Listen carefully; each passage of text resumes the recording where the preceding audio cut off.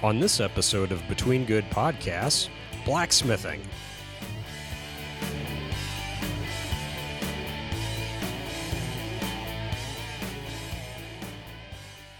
Hey, welcome to Between Good Podcasts, episode 15.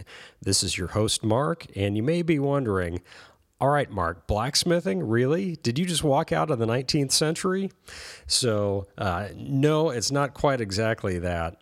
My family does have a substantial history of blacksmithing, yes, going back to the 19th century, and according to family members, back even further than that as far as anyone can remember. But we put a little bit more modern slant on it. You know, my grandfather and great-grandfather did a little bit of the classic, forge, hammer and anvil type of, horseshoeing, that kind of stuff. But as technology progressed, we did have to move along with the times or get left behind. So when I was growing up, the family business was making irrigation pumps. So we did that with a little bit of classic blacksmithing with some very specific parts where we need to do compound curves and that type of thing. We would use the hammer and anvil. We didn't have a forge at that time. I don't think my dad ever had one, but my grandpa did, I know at one point. But we just used an acetylene torch, and all of the blacksmithing I've done has been with an acetylene torch to heat things up. Some other tools we had, you can probably say I was more of a machinist than a blacksmith because we did use welders and torches and eventually plasma cutter. We had a series of lathes, and the oldest one we had did date back to the 19th century, and then the newest one we had was used in a tank factory in World War II. So I worked in the family shop from the time I was about 10 years old, and up through high school and in college, I'd come back in the summers and on holidays and work at the family shop there. But eventually I did leave home and left the family business behind, although when I go back home to visit, I go back there and work in the shop all the time. Build stuff that I'll take back with me to my home now or give presents to my wife and that kind of thing. And so it's not blacksmithing in the strictest sense because, like I said, I do use a welder and a torch quite frequently with that. The tools that we use, though, are all still my great-grandfather's from back when he had his shop. So our big anvil, the one that we primarily used, is a 250-pounder. And then there's a smaller one that we also use that I don't know for sure, but I want to say was about 120 pounds, somewhere right around there. All the hammers are the ones that my grandpa and great-grandpa used. We still have all the tongs. We don't quite use them as much anymore, though, just because, a vice grip is so much easier, and just clamp it on, and then you've got a much sturdier handle. And where we're not dealing with a forge, then we don't have to have quite the long handles that the tongs did. So this was very rewarding work because you got to be creative and artistic, and there was a big difference between a quick, sloppily done product and a really quality product. You could see it right there on the surface of whatever you were working on, and it made a difference strength-wise as well. That if you took the time to really do a job that looked nice, it was also a stronger product. And of course, the other stuff that was fun about blacksmithing is, okay, you get to play with fire. Kids at home, don't play with fire, important safety tip. But if you're a properly trained blacksmith, then that is an important, really an essential part of your craft that you're doing. And then the other cool thing is, how do you shape stuff? Well, you get a hammer and you beat on it. So if you're looking to take out your frustrations on a piece of metal, it'll really do it. And there were a lot of times where we were trying to replicate a certain part, or somebody would bring something into the shop, may or may not have been related to our irrigation pumps necessarily, but they just needed us to fabricate something.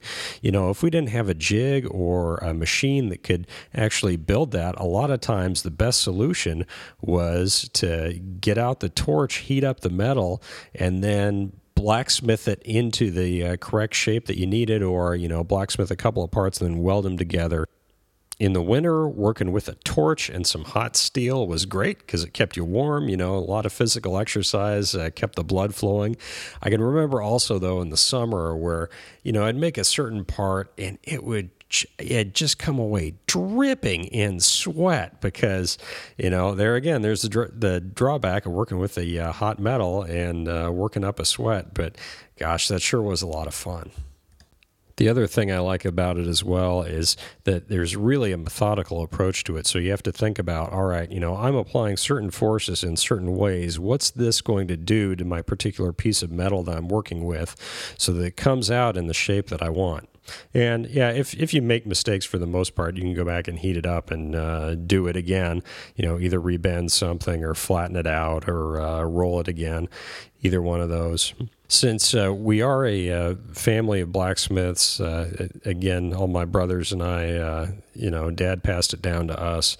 We've all passed it along to our sons as well.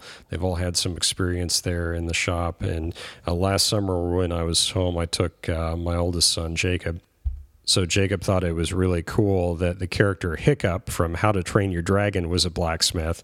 So when he found out that we were a family of blacksmiths too, that was neat for him. So I took him up to the family shop when I was home and just, did a quick little demonstration of, here's how you take a piece of metal and, and bend it around and flatten it out and, heat it up. Of course, when it was all done, dropped it in the bucket of water and watched all the steam come up. And all I made was just a simple little pry bar for him. But boy, that's something that he really treasures now. So I think we made a good memory out of that.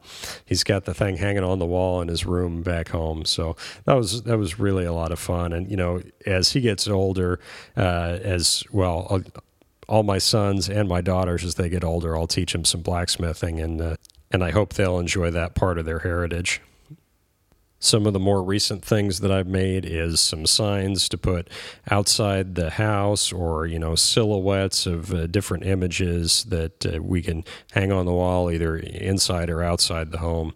I made the outline of the state of Nebraska to hang on the wall, which is kind of a family tradition. Both my brothers did that, and then I did that.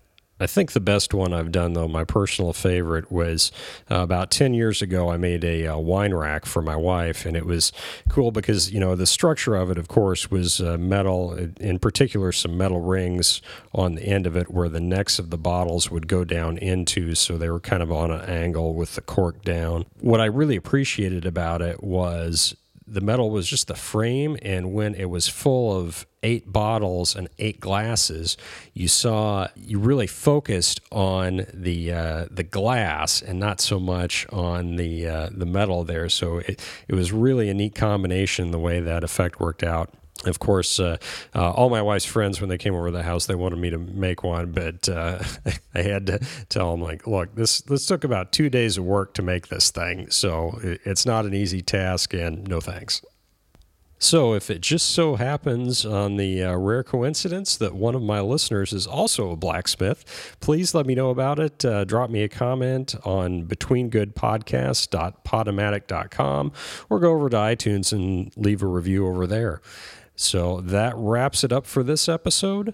This is your host, Mark, and I'm Between Good Podcasts.